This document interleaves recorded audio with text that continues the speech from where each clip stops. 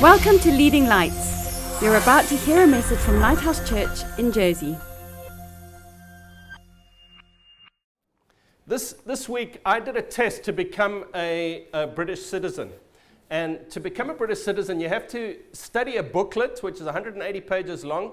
And then there's a 20-page Jersey supplement, which you've got to study as well. And then you've got to go and you've got to do a 24-question test. And if you get 75% or above, you pass. And then assuming you've fulfilled all the other requirements, you can become a British citizen. And it was all sorts of stuff. Some of it was when is Valentine's Day? When is Mother's Day? What is Christmas pudding? Who was Boudica? Who brought curry to the UK for the first time and when? I mean, there's some amazing questions in there. Hey, Jella, you did the test, I think.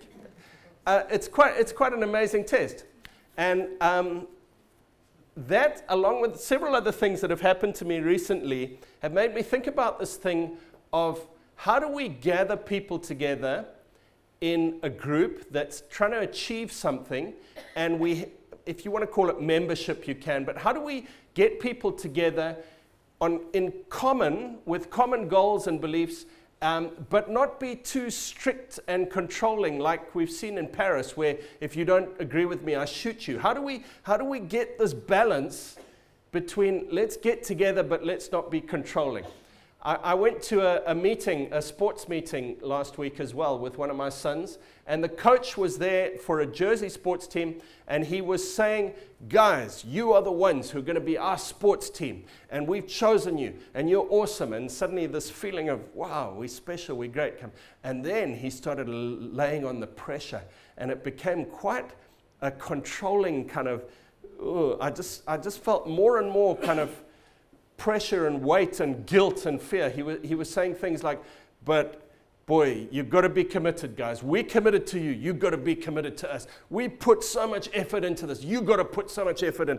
We've done this, and if you don't do this and this and this, and if you don't make these many commitments and come this many times, and it just got heavier and heavier, and by the end of it, I actually felt quite sad and quite worried and almost like, oh boy, is this really worth it? Have you ever felt like that? Have you ever been in a church environment where the life of God is there? It's just God's blessing and life and excitement and supernatural. Wow, God's done something great in our midst. Isn't God great? And then somehow the control and the pressure and the manipulation and the guilt and the fear just creeps in, and suddenly something that was alive and beautiful becomes ugly. You ever been there? There's a great temptation for church leaders, and I'm being completely transparent with you today. There's a great temptation for us to use fear, manipulation, guilt, and control to try and get people to do what we think God wants them to do. God loves you, and I have a wonderful plan for your life. That's kind of the feeling. God loves you, but I know what we need to do, and I'm going to reject you if you don't do what I want. I'm going to manipulate you, use emotional control, blackmail, guilt, fear, even use the pulpit and the Word of God to beat you, to make you do what I want. And that is a horrible thing. And I am so committed. I don't think we've got there yet, but I'm so committed for us as a church to never be like that. I want us to be a free and open place where God works and we see who God is adding to us rather than us trying to add people and force them. You know, in America and Australia, they have two different approaches to ranching. In Australia, they don't build fences around the ranches. They just build a nice well in the middle of the ranch, and all the sheep or whatever it is come to the well and they stay there. In America, they build fences around the ranches to keep the sheep in. I believe that the church is supposed to be a place where there's a well of life. And people come to the well. You don't need to build a fence. You don't need to put a boundary in and say to people, you have to climb this high to get in. And when you've climbed this high and you've been this good and you've done this many requirements, then you're in, and we'll use control and whatever to keep you there. That's not necessary. All the time, I want us to be building a well where people are drawn to the life, but then we're watching for those who God is adding to us. In other words, we love everyone, even if somebody comes and they're not a Christian, even if they're a whatever, worship any other thing or God or whatever. We love you the same. We love you completely. We respect you. We honor you. Even if you are a Christian, but you don't agree with our doctrine, we love you the same. We respect you. That's fine. Everybody is loved the same, but some God adds together in a very in a way that we're all like-minded. We know where we're going and we're doing the same thing. And that doesn't mean that we like those people more. It doesn't mean we love them more. It doesn't mean we treat them as more special. It's just from a practical point of view, those are the ones who are going to get the job done. But everybody is as important as everybody else. That's the kind of church that I want us to have. And so I'm going to just share very briefly today from Acts chapter 2.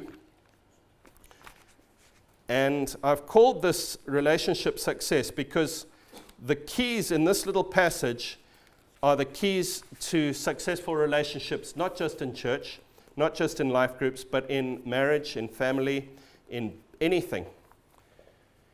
Anything we do. These are the keys to a successful relationship. I was reading a couple of statistics recently, and there's been some studies done. People with strong social relationships are 50% less likely to die prematurely.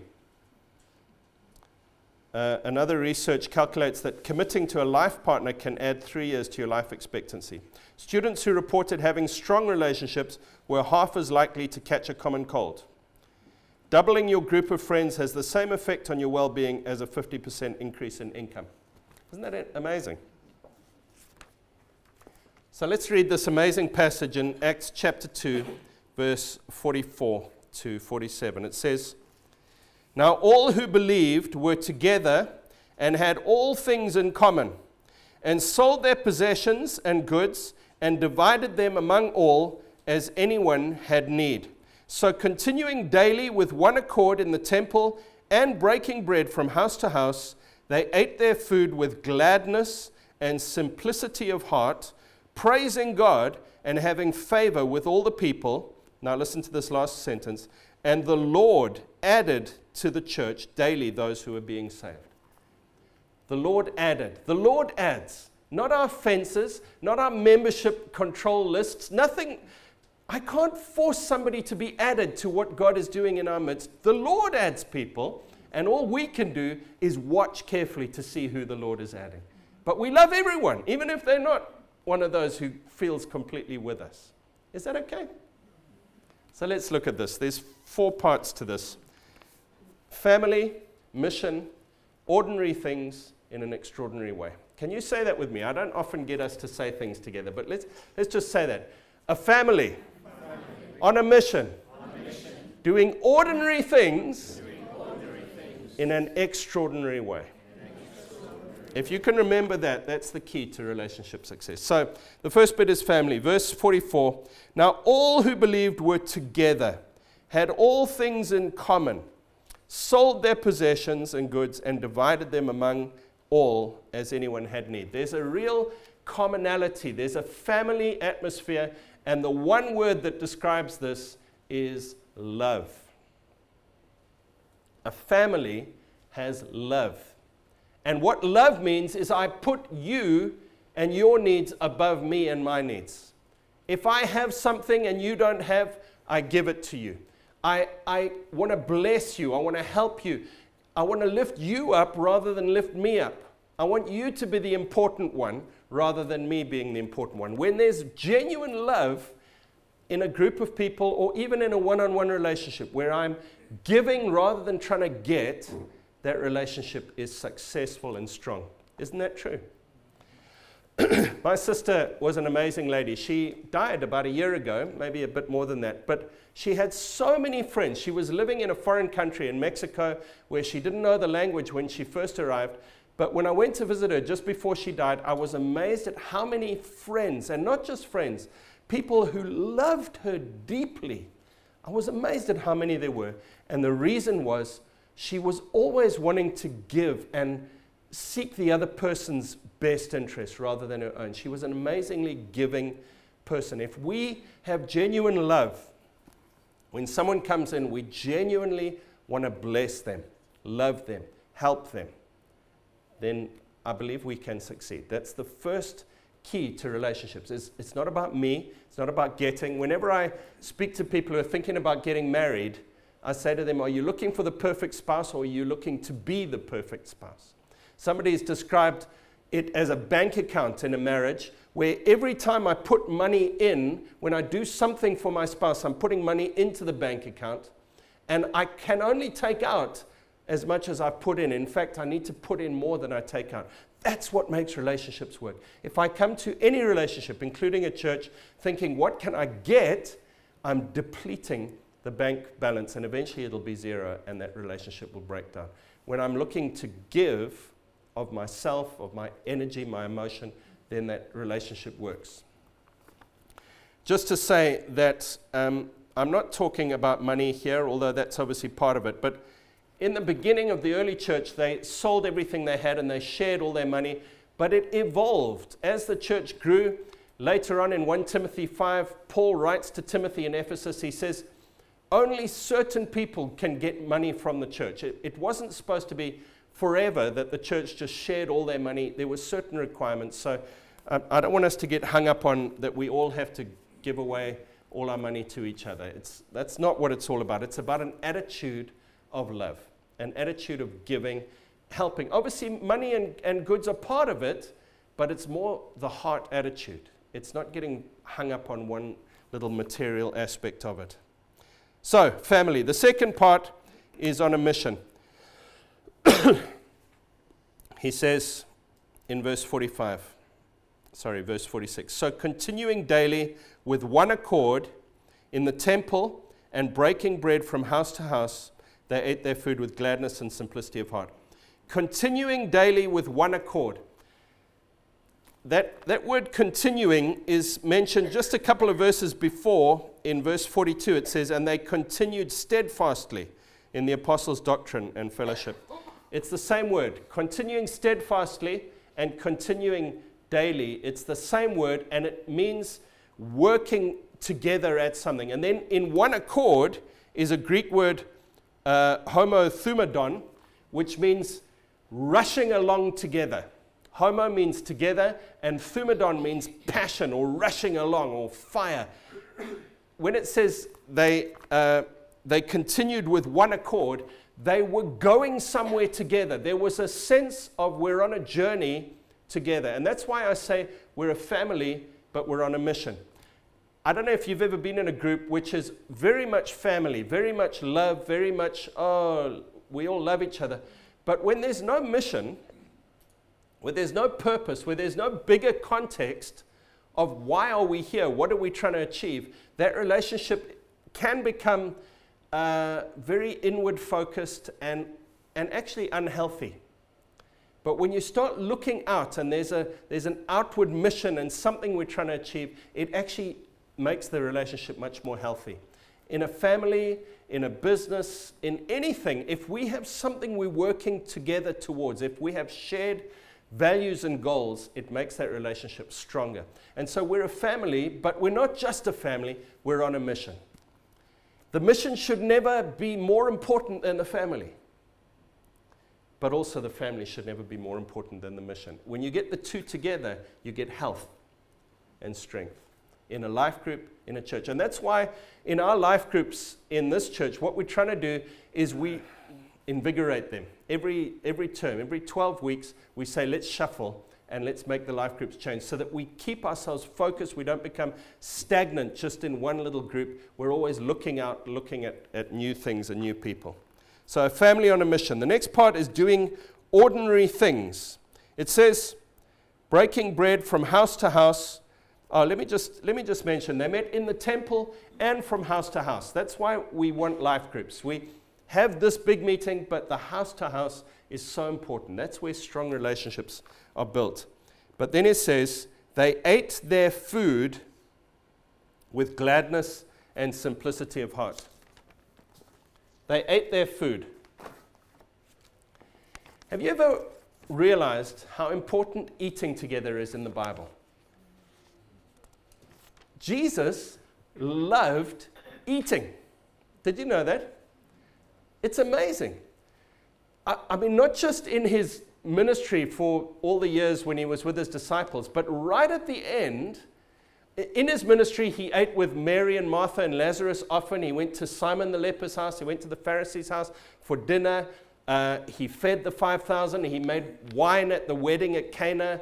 The disciples were going on the Sabbath through the grain fields, and they started eating the grain together. There's a lot of eating in the stories about Jesus. But then right at the end, the level of eating just goes up a notch. And so just before Jesus is about to die, he says, let's eat. Last Supper. Let's eat together. So they eat. And John chapter 14, 15, and 16 is all in the context of a meal that they're having together. And then he dies and he rises again. And he comes in to see them. And Luke chapter 2 says, while they still did not believe for joy and marveled, he said to them, have you any food here? So they gave him a piece of broiled fish and some honeycomb.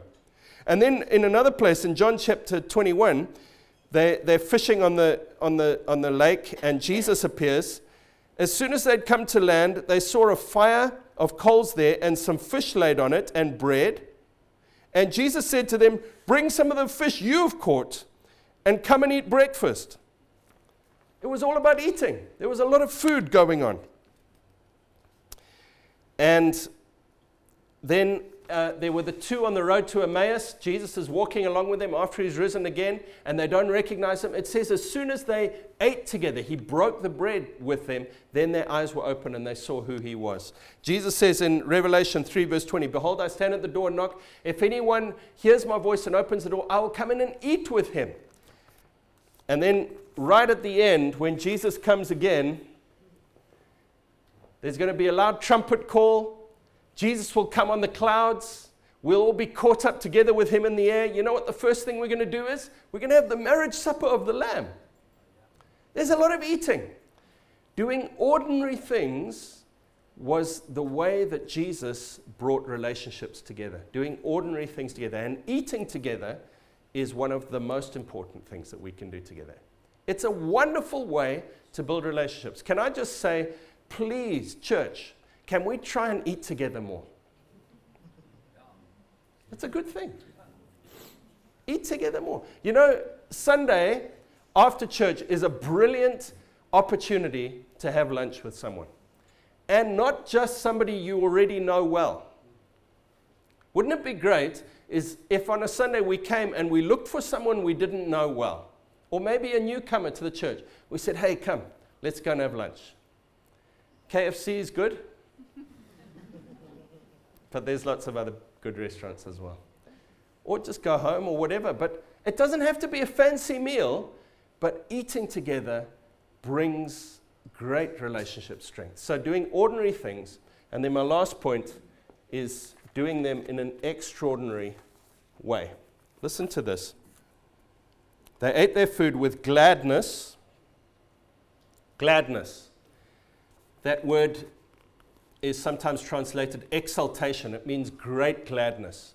There was a great gladness in their hearts. Their attitude of heart was different from what you see in the normal world around us. Instead of complaining, oh, miserable, oh, fearful, oh, worried, under stress, there was a gladness about them. Then it says, and with great simplicity of heart, praising God and having favor with all people. I'm going to come back to simplicity of heart, but they were praising God all the time. There was a positiveness, a thankfulness, a praise about them. There was an extraordinary attitude about them, and that builds great relationships. It also makes us attractive to the outside world. But then this word, simplicity of heart. They ate their food with gladness and simplicity of heart. Other versions of the Bible say singleness of heart, generosity of heart, humble hearts. The word in the Greek is apelotes, which means having no stones. Quite an unusual word. And it's the picture of a field without lots of stones on it. It's a smooth field. And that's why the Bible translator said a simple heart or a single heart or a humble heart. It basically means there's no hidden agendas in their hearts. They had an unusual attitude. When people met the Christians in this day, they said there's something different about them. They have a singleness of heart, a simplicity of heart. There's no hidden agendas. There's no pride. There's no manipulation. They're not trying to get me to do something. They're just loving me and being open and honest with me. A singleness, a simplicity of heart. Look, this is me. I'm not perfect. I'm humble. I'm not better than you. But look, this is me, and I love you. Friends, that is so attractive. When I was in the sports meeting with my boy the other day, I was thinking very much about this, not to criticize the man who was speaking, because I don't blame him. I've been where he was before. But I just thought to myself, if he had said, guys, if you can't come to 8 practices, you're welcome, we respect you, we like you, but we need some of you to come to 8 so that we've got enough for a team. And we're not better than you, we're just asking for a team to be made. If he'd done it in a humble way, in an open, honest way, instead of, I got the feeling like he was trying to twist my arm through guilt. If he'd done that, I would have been so on board. I would have said, I'm all for this sports team. But as it was, I left there feeling, I'm not so sure about this. We as Christians, if we can come across with a simplicity of heart that says, this is us, we love you, we got no hidden agendas, we just want to share this amazing love of Jesus with you. If you get on board and come to life groups and get in with what we're doing, that's awesome, but we'll love you anyway. There's a simplicity of heart, there's an openness and an honesty and a humbleness that doesn't say, I'm the religious one who's better than you. You know, that's so off-putting in a church. Have you ever been there to a church where you get the feeling like I'm not in the in crowd because I don't speak the right way or dress the right way or say the right things or I haven't been through the membership course or whatever it is. There's a pride and an arrogance about that is stones in a field. If we can get rid of that and just say, look, I'm just a sinner saved by grace, just like you. God has given us this mission to do. We love you. Will you come along and do it? Then we get to this last verse where it says, and the Lord added to the church daily those who were being saved. The Lord added, not just the saved people, but added them. Those who were saved, some of them said, we are added to this fellowship. We are with you guys. God adds people. We don't add people. So that's the ethos of what we're trying to do. And that's the ethos for any healthy and successful relationship. I just pray that we as a church can keep this. It's an attitude of grace. It's an attitude that says, I've received so much grace from Jesus. All I'm doing is I'm just passing that grace on to everybody else. I don't deserve any of it. God's been kind to me. Look, I'm giving it on to everybody else. If we can have that, I believe God will add. I really do. I think God's just looking for a church that has this attitude. And then he'll add. And he'll add, and he'll add, and he'll add. And instead of us having to try and make it happen, we just watch it happen. So let's pray together.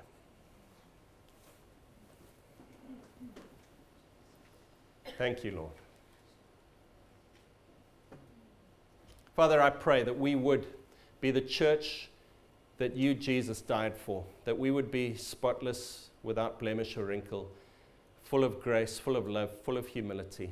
And Lord, that we would share this love with everyone around us. I pray, Lord, that you would pour your grace through us to others, to everybody else, Lord. Please, Lord, build your church. Build it strong. Build it large, we pray. Father, I pray for the life groups that we've already planned and maybe others that will grow up. I pray, Lord, that there will be great growth, great fruit, great life that comes out of them. And I thank you for this, Lord. In Jesus' name. Amen. Thanks for listening. Please visit leadinglightsnetwork.com for more resources and subscribe to our podcast on iTunes. Please consider supporting this ministry financially by making a donation on the giving page of leadinglightsnetwork.com or lighthousejersey.com.